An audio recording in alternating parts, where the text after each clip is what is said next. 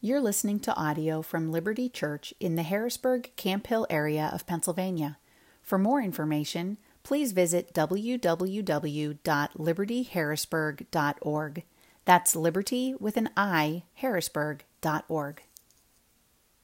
Well, good morning to you, the few of you here with us to help us put together our service this morning, and also to the number of you watching our live stream.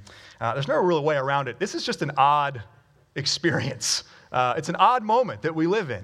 It's an odd time facing coronavirus, which there's a lot of unknowns with, and the information seems to change regularly. And so just wanted to begin this morning, before we move into our teaching time, just to address a little bit, how should Christians respond in the face of something like COVID-19?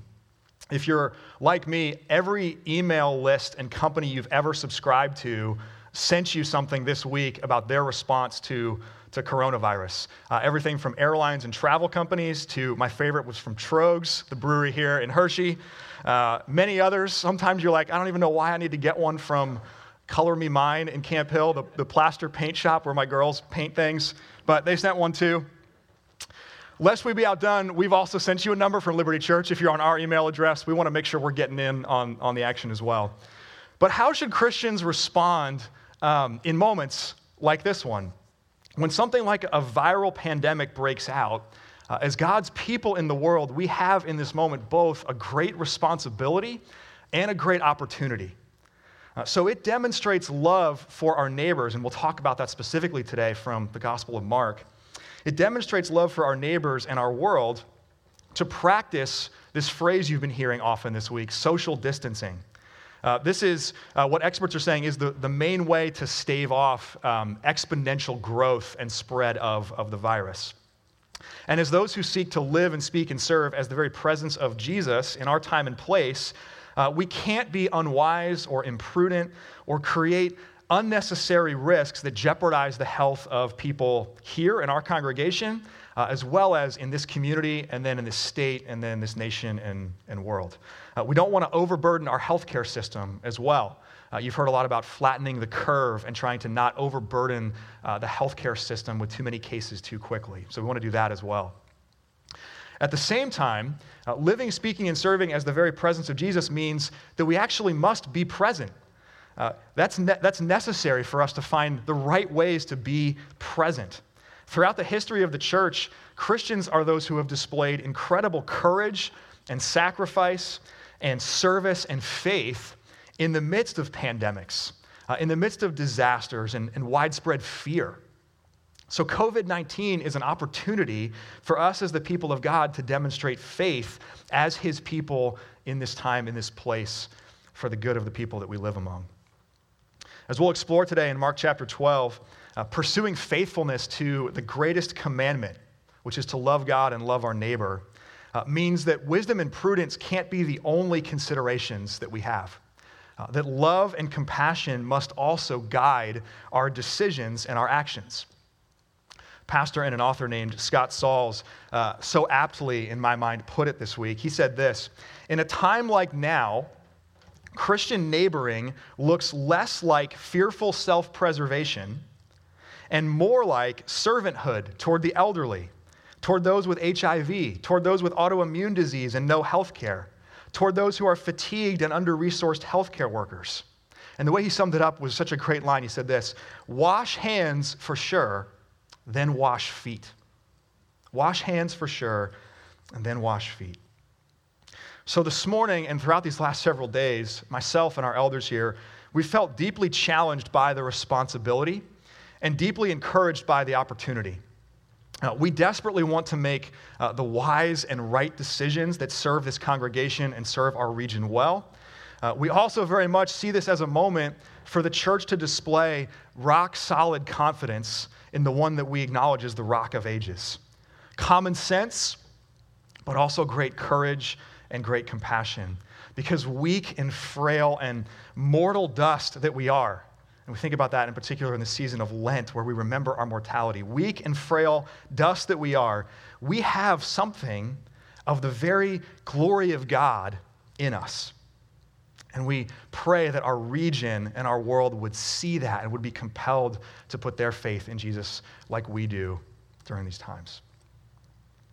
So we'll be continuing to update our website and sending out emails to you and our congregation with our response and deciding week by week what that needs to look like, continuing to follow the developments as they unfold, as all these unknowns begin to become more known about how the disease specifically spreads and how much of an issue it's going to be right here in central Pennsylvania. We invite you just to stay tuned with us, be patient with us. We're asking you to trust our heart in this as well, which is to both see the responsibility and the opportunity of this, to be present here in our region, but in the right kind of ways that demonstrate real love for God and love for our neighbor. And this morning, we're in a great place, just coincidentally. Mark chapter 12, talking about the greatest commandment, among other things. So if you have Bibles, you can make your way to the Gospel of Mark chapter 12. We're going to start in verse 13, and we're going to make our way all the way through verse 37 today. So I invite you now to listen with open ears to this book that we love. Mark chapter 12, beginning in verse 13. And they sent to him some of the Pharisees and some of the Herodians to trap him in his talk. And they came and said to him, "Teacher, we know that you are true, and that you do not care about anyone's opinion, for you are not swayed by appearances, but truly teach the way of God. Is it lawful to pay taxes to Caesar or not? Should we pay them or should we not?" But knowing their hypocrisy, he said to them, "Why put me to the test? Bring me a denarius and let me look at it." And they brought one. And he said to them, "Whose likeness and inscription is this?" They said to him, "Caesar's." Jesus said to them, "Render to Caesar the things that are Caesar's, and to God the things that are God's." And they marveled at him. Verse 18, the Sadducees came to him who say that there is no resurrection. And they asked him a question saying, "Teacher, Moses wrote for us that if a man's brother dies and leaves a wife but leaves no child, the man must take the widow and raise up offspring for his brother. There were 7 brothers. The first took a wife, and when he died, left no offspring. And the second took her and died, leaving no offspring. And the third likewise. And the 7 left no offspring. Last of all, the woman also died. In the resurrection, when they rise again, whose wife will she be? For the 7 had her as wife." And Jesus said to them, Is this not the reason you are wrong? Because you know neither the Scriptures nor the power of God. For when they rise from the dead, they neither marry nor are given in marriage, but are like angels in heaven. And as for the dead being raised, have you not read in the book of Moses, in the passage about the bush, how God spoke to him, saying, "I am the God of Abraham, and the God of Isaac, and the God of Jacob"? He is not the God of the dead, but of the living. You are quite wrong.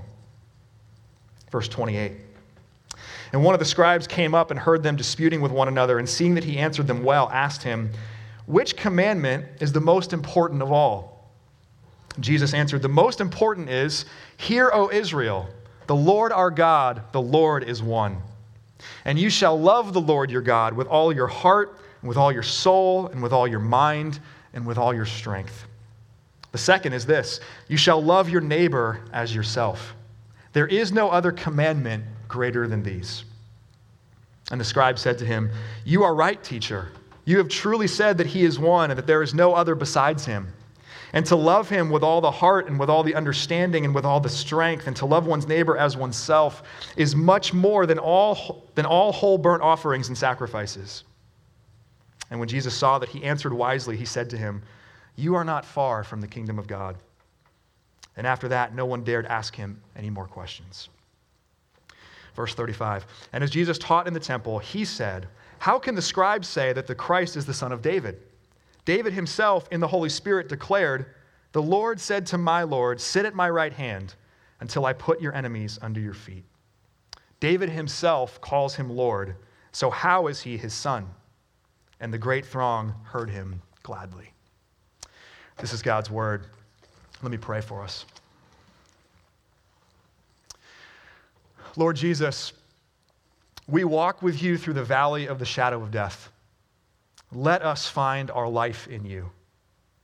Banished from the Garden of Eden because of our rebellion, We long for the new city of paradise. O Lord, as we see in Mark's gospel, you are the Christ. Remember us in your kingdom. We come now to hear you speak of your love for us, for you alone have the words of eternal life. And so we pray this in your name.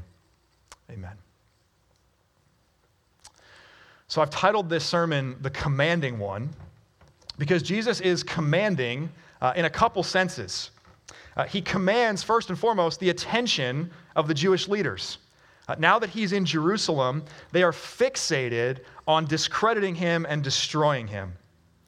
They fire off here a series of questions at Jesus in rapid succession in order to trap him, in order to discredit him in the eyes of the people or the Roman authorities or all of the above.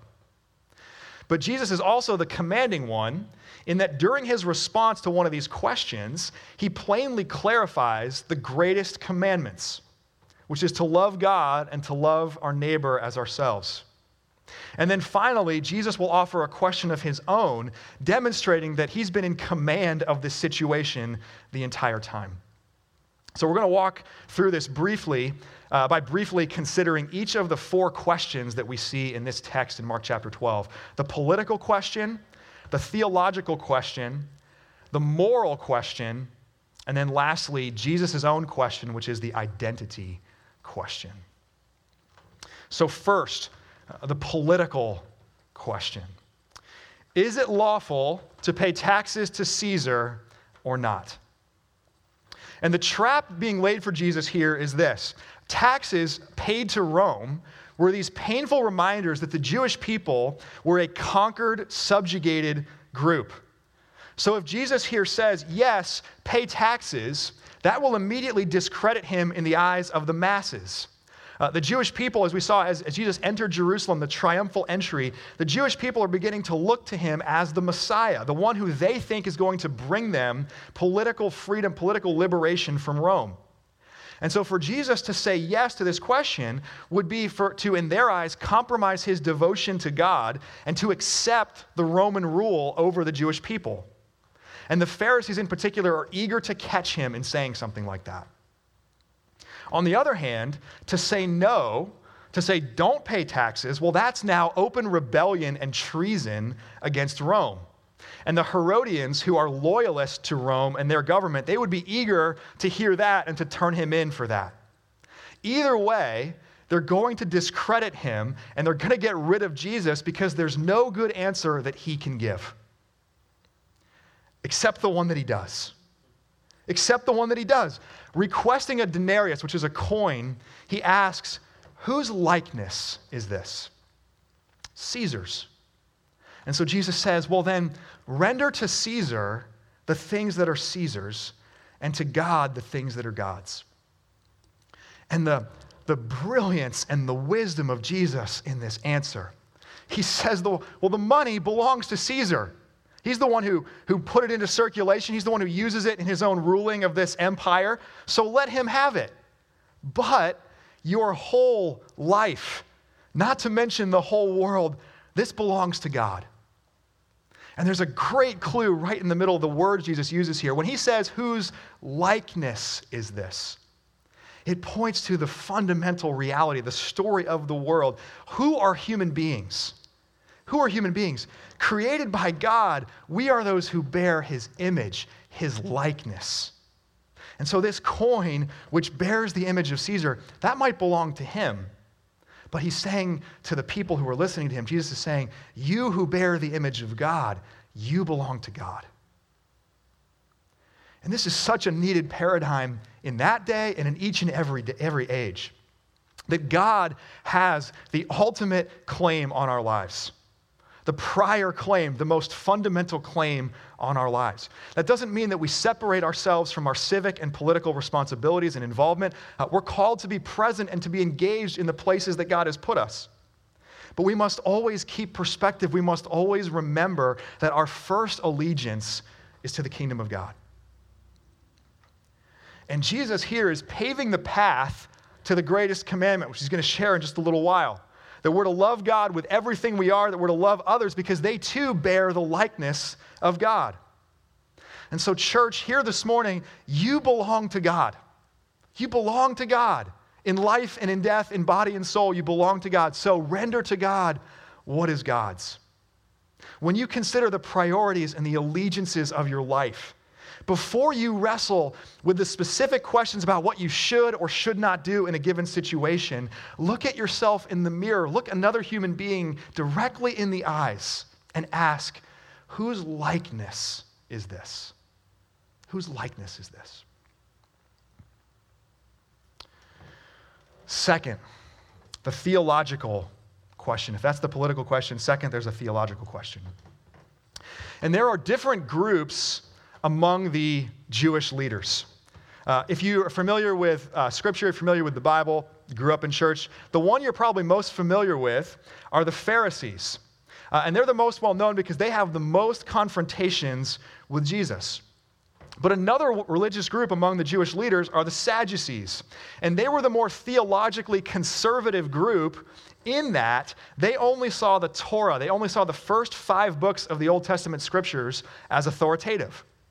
So it's actually a little crazy to think about this, but the Pharisees were the theologically progressive ones of their day. They were the theologically progressive ones. There's always a spectrum of fundamentalism and progressivism. There's always a spectrum. And specifically, the Sadducees, they rejected things like the existence of angels. And then relevant to this encounter with Jesus, they also rejected the idea that there would be a resurrection from the dead at the end of the age. So they posit this hypothetical scenario to Jesus. And for us to understand that, we first have to understand a practice known as levirate marriage.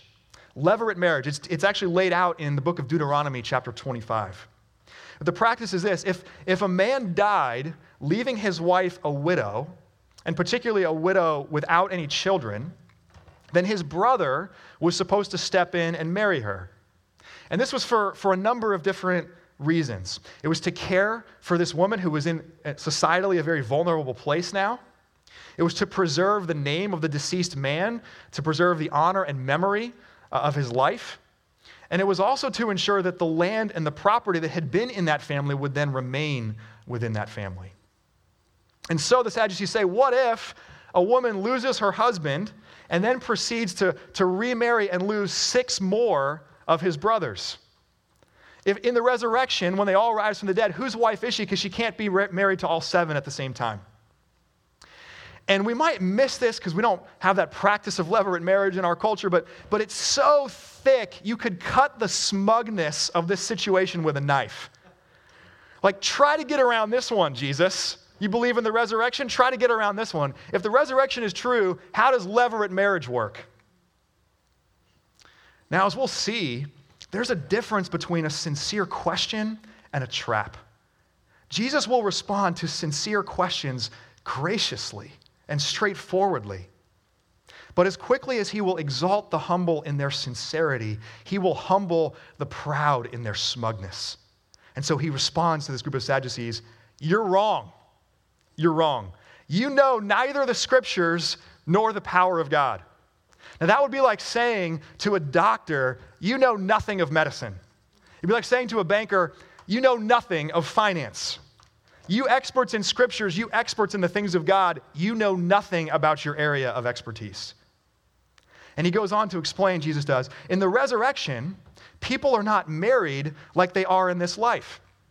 The apostles will write later in their letters, in their epistles, marriage points to the union, ultimately, of Jesus and his church, Jesus and his people for all eternity. So in the resurrection, when Jesus and his church are fully and finally united for the rest of time, then the shadow, the sign that marriage is, will give way to the substance of Jesus being with his people. Moreover, Jesus says, when God introduces himself to Moses all the way back in the book of Exodus at the burning bush, he speaks as though he is, present tense, still the God of Abraham and Isaac and Jacob. Not just that he was their God while they were still living on this earth, but that he remains their God presently. So one thing for us to take away from this encounter with the Sadducees, when it comes to the things of God, and to understanding the Bible and to understanding who God is and how he works in the world, you and I must constantly fight reductionism. We must constantly fight reductionism. That is the tendency that we have to emphasize one aspect or character of God or one part of Scripture over and against another. See, the Sadducees, their theological question here assumes that there is an irreconcilable contradiction between the Mosaic law about levirate marriage and belief in the resurrection from the dead. And because they can't understand logically how those two things could be compatible, their solution is to just do away with the resurrection. And then what's more, they then become arrogant and they mock how anyone could hold those two things together. And with different specifics, this kind of error has repeated itself over and over again in the centuries since. Just two examples that come up often in my interactions with people and perhaps yours in our day. God is in complete control of everything. The Scriptures plainly teach God has complete control over all things. And the Scriptures plainly teach we as human beings have complete responsibility for our actions, including our rejection of God. How do those two things fit together? And then another one, God is love. He is the very definition and the essence of what love is. And we see in Scripture, God is one who exercises wrath against sin. How are these things compatible? How are these things compatible? We've delved into these questions in much greater depth in other sermons. We're not going to do that this morning. Ultimately, we have some idea of how maybe they fit together, but ultimately we say, we don't know. Logically, we don't know exactly how those things fit together. But think about this. How were levirate marriage and the resurrection compatible? There was an answer, and Jesus here reveals something previously unknown and unrevealed. So the reductionism of the Sadducees, when they present this to him, was a grievous error, and then they compounded that error in their arrogance and mockery. So friends, carry your theological and doctrinal convictions confidently, but humbly. Sincere questions are right. They are good. Sincere questions are one thing. Smugness is something else entirely. And in the complex teachings of Scripture, which seem contradictory, which seem irreconcilable, fight the temptation always to be reductionistic.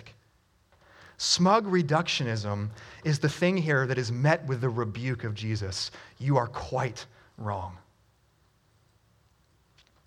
Third, there's a moral question, a political question, a theological question, and then a moral question. Which commandment is the most important of all? And after a few traps, Jesus finally here receives a sincere question from a humble and teachable scribe. And just as we step back for a moment, thank God for this man and his sincerity and his questions, because rather than a rebuke, rather than even a parable or an object lesson, which is harder to understand, what this man receives as a response to his sincere question, and what we receive by extension as those who get to read Mark's gospel, is a straightforward answer that brings immense clarity and direction to the life of faithfulness following God. What's most important? The most important commandment comes from the book of Deuteronomy chapter 6, the Shema, named after the Hebrew word that means to hear. And it's this: Hear, O Israel, the Lord our God, the Lord is one. And you shall love the Lord your God with all of your heart, and with all of your soul, and with all of your mind, and with all of your strength. And then immediately, without being asked, Jesus adds a second commandment from Leviticus chapter 19, verse 18. You shall love your neighbor as yourself. What do these commands mean?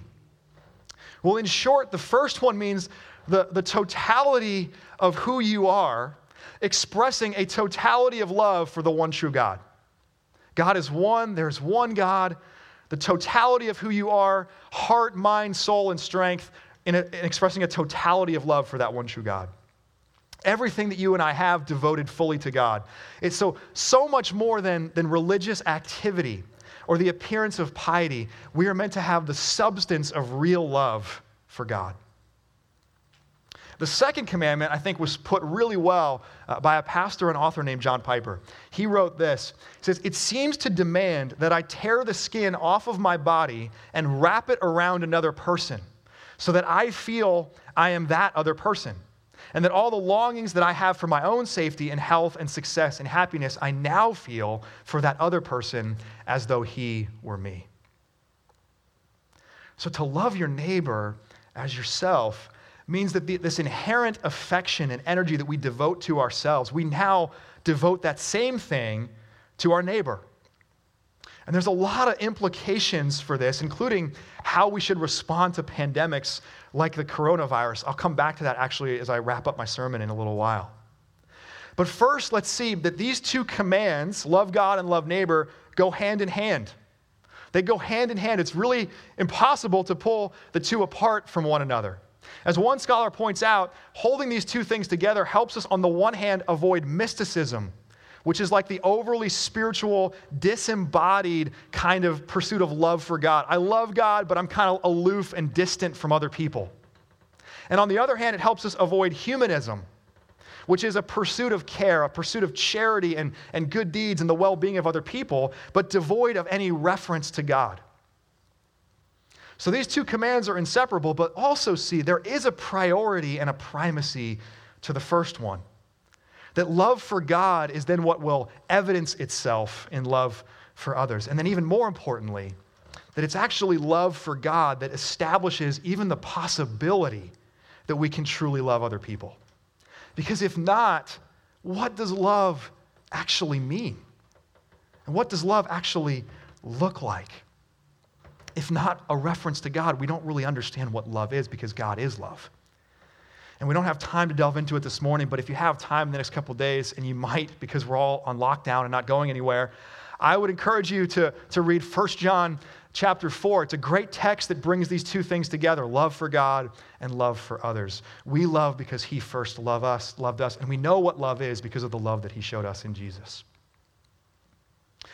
Before we move to the last question, also notice here how this encounter with the scribe ends. It's a sincere question, so Jesus answers it, and then he affirms this man and his understanding. He says, you are not far from the kingdom of God. But even in this affirmation, it creates this moment of pause. Why is that? Because not far from the kingdom of God is still not the same as entering the kingdom of God. What's missing? What's missing? Well, if these are the greatest commandments, and if by keeping the commandments we inherit eternal life, Jesus here commanding a totality of love for God and a completely selfless love for neighbor, it renders this scribe and it renders every single one of us who have ever set foot on this earth utterly incapable. I mean, how can we possibly keep these commands enough? Where's the line? When will we know that we have loved enough or sufficiently to inherit eternal life, to merit our salvation? So these are absolutely commands to follow. They're absolutely commands to follow. But if we are ever to enter the kingdom of God, and not simply to remain near to it, in proximity to it, we must first and always look to Jesus' work and not our own. And that's what's missing from this scribe's understanding. And it's exactly why, having now answered so many of the Jewish leaders' questions, that Jesus turns around and offers one of his own. So fourth and finally, let's look at Jesus' question, which is the identity question. Psalm 110 is a part of the Old Testament most often quoted in the New Testament. It's not one that we think of necessarily, and it might be quoted often. It's quoted a ton in the New Testament. It's in the Gospels of Matthew and Mark and Luke. It's in the first recorded sermon from the Christian church. After Jesus ascends to heaven, Peter preaches a sermon at Pentecost. It's in that sermon in Acts 2. It's in 1 Corinthians. It's in Hebrews. And Psalm 110 is quoted so often in the New Testament because Jesus here in Mark 12 employs it to reveal his identity, to challenge the assumptions of the Jewish leaders. In the temple, in the midst of these leaders who have been confronting him, Jesus turns around and asks them, how can the scribes say that the Christ is the son of David? And this, of course, was the prevailing view, that the Christ, the anointed Messiah, the one who would come to save and to rescue the people of God, would come from David's family, David's line. And there are a lot of prophecies in the Old Testament that teach that. And actually, That's true. It's just as we find out here, it's incomplete. It's not the whole story. So Jesus continues.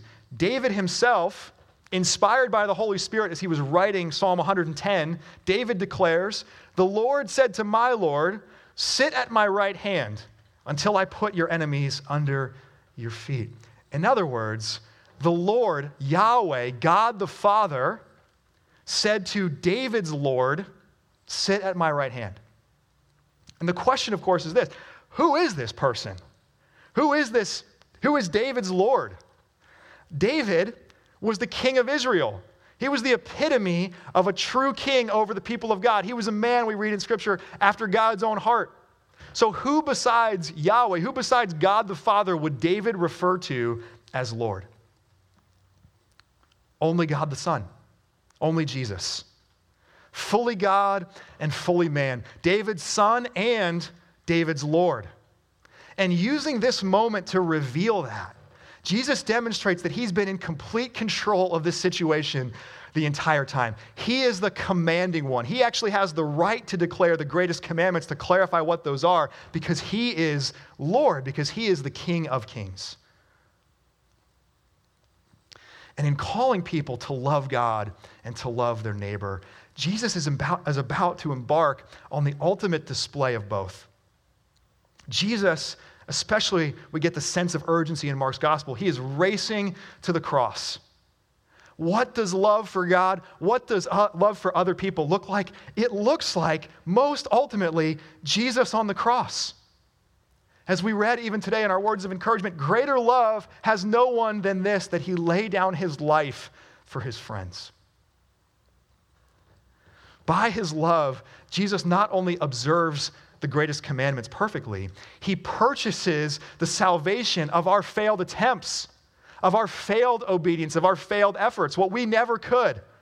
He makes it possible for us not just to get near to the kingdom of God by following his example. He makes it possible for you and I to enter the kingdom of God by trusting in his own finished work, in his own act of love for us. As Anselm of Canterbury once put it, the debt of sin was so great that while man alone owed it, only God could pay it, so that the same person must be both man and God. In short, we might say it this way: only man should, only God could, and only Jesus did. The human son of David, the divine Lord of David, is one and the same, Jesus Christ. So friends, take heart. Take heart, because in moments when it seems like Jesus is on his heels being peppered by questions from other people, he is anything but. He is just as much in command as ever. He is just as unshaken in his identity and his purposes, which are then what give meaning and purpose and shape to ours. Now that's true when there's an all-out assault on his reputation and character, as it is here in the first century. That's true when people seek to discredit him in our day. That's true in the midst of miserable, tragic circumstances. That's true when coronaviruses spread rampantly around the world and we don't really even know what's going on or what that's going to look like. In fact, it's the love of Jesus and the command of Jesus that transform moments like these into incredible opportunities to follow him into a life of present, courageous, sacrificial love and care and service for other people. So let me close just with some practical words about what it means to love God and to love our neighbor in the midst of COVID-19. First, love the Lord your God with all of your heart, soul, mind, and strength. We constantly in our lives, I know I do this, and I'm sure that you do the same in some way, we crowd love for God, deep communion with Jesus. We crowd that out of our lives through busyness, through activity. And so the opportunity in the midst of something like coronavirus is that now so many things are shut down for you. It's forced upon you. Schools are closed. A lot of offices are closed. Stores will probably close more and more in the next days. Social activities grind to a minimum or to a complete halt. And that makes this a great moment to ask yourself, what's really essential? What's really essential? There's a well-known interaction between Jesus and Martha in Luke 10, where Martha has made herself busy with a whole flurry of activity that she considers to be essential. And Jesus says to her in that moment that actually her sister Mary has chosen the better portion. Mary has chosen the one necessary thing, which is to sit at the feet of Jesus, which is to be with him, to commune with him. And so when it seems like the whole world has shut down this week and in the weeks to come, allow that to reset your priorities and the rhythms of your life. When so much of our supposed indispensable stuff isn't there for us, reset your life around the one necessary thing. Love the Lord your God with everything you are. Everything you are. And love your neighbor as yourself. Social distancing has its place. Wisdom and prudence is absolutely right. It's part of loving our neighbor. But there are all kinds of examples in history where Christians have then done things that seem unwise and seem imprudent in order to sacrificially love and serve their neighbors. And so, yes, be prudent, be cautious, be wise. Don't let those things be your only considerations. Let all that you do be done in love. And that works itself out in a couple ways. Love your neighbor, Jesus says, as yourself. And you probably already have, in the last couple days, taken some preventative, cautious measures. You've probably done some extra cleaning in your house. You've probably bought some extra food. Well, if that's what it looks like for you to naturally care for yourself, to love and protect yourself, how can you then love other people by helping them do the same thing? In addition, though social distancing is part of loving our neighbor, we should work really hard to be present with other people to avoid isolation completely and find the right and wise ways to do that. To remain with other people, even more than ever, as a presence of comfort and peace in the midst of rampant fear and rampant anxiety. So a few specific ideas, and we've been collaborating with the deacons about some of this. Well, you'll hear more about that in days to come. But as school is now canceled, kids who depend on free and reduced lunches through their school will need food. So check with your local school administration, see how you can help them. There probably will also be kids who need childcare if mom and dad are still going into work and they don't have a solution to get their kids some childcare for these weeks when school is out. Check on neighbors of yours that are at risk, particularly those who have medical conditions or those who are older. Make sure they're doing okay. Make sure they have what they need. Offer to call them or email them to check in regularly. Offer to do shopping trips on their behalf for essential things if they're not able to do that themselves. College students is another one. As of Friday, international students were still allowed to live on campus at Messiah College and a few other colleges in the area. But if that changes, if they're no longer allowed to live on campus, and then in addition with the travel bans that we're experiencing, they'll probably need a place to live for a couple weeks. So if you have a spare bedroom, be ready, be willing to offer it to someone who has a need for that. Another one, if you're able and healthy, keep serving at places like New Hope Ministries. As of the end of this week, New Hope is remaining open in order to serve people who depend upon them and the food that they provide. They're actually anticipating that even more people are going to need their services in the coming weeks. And so continue serving there as long as you're able to. And if you don't currently serve there, and if you're able to do that even temporarily to jump in and cover for some people who will wisely need to take a season away, do that. You know we're in the middle of Easter outreach. We're giving money to build clean water wells in South Sudan. We're also giving out gifts of $100 to people in our church to bless and serve others. Pray and keep thinking about the way that coronavirus now opens a new host of opportunities to participate in Easter outreach, to serve and care for and bless people in celebration of Jesus' resurrection. And then lastly, step into and be part of God's providence and God's sustaining of the world by, within reason and with wisdom, continuing to live your life as much as you can. We don't tend to think about this side of it as much, but there will be people, because of the economic impact of the virus, who lose their jobs, particularly hourly employees who are getting laid off. When everything shuts down, there's a huge impact. A lot of people are going to be impacted by that. So while being prudent, keep living your life as much as you can. In 1948, The world was in this moment of panic about the atomic bomb, which was a newer invention at the time. And C.S. Lewis, famous author and scholar, he wrote this in 1948. If we are going to be destroyed by an atomic bomb, let that bomb, when it comes, find us doing sensible and human things. Praying, working, teaching, reading, listening to music, bathing the children, playing tennis, chatting to our friends over a pint in a game of darts. You can choose soda if you are offended by the pint piece of that. C.S. Lewis says, huddled together like frightened sheep and thinking about bombs. He goes on to say, they may break our bodies, they need not dominate our minds. I'll be the first to admit, bombs are not the same thing as viruses. We have responsibility to stop the spread of this like we wouldn't even have the chance with something like an atomic bomb. That said, the point remains, we can also love our neighbor by being present in still wise ways and still living our life as much as we can. So friends, Jesus Christ is the commanding one. Son of man, Son of God, Son of David, Lord of David. And even when it seems like he is on his heels, he is not. As he has commanded us, let us love God with the totality of who we are. Let us love our neighbor as ourselves. And in faith, let us look to him and his own saving sacrificial love, that we might enter the kingdom of God and then follow his commands. Amen. Amen. Let me pray for us. God of love, as in Jesus Christ, you have given yourself to us. So may we give ourselves to you, living according to your holy will, doing what you command. Keep our feet firmly in the way where Christ leads us. Make our mouths speak the truth that Christ teaches us. Fill our bodies with the life that is Christ within us.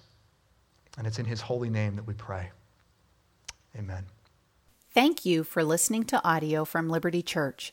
To learn more about our church or to listen to previous recordings, visit www.libertyharrisburg.org.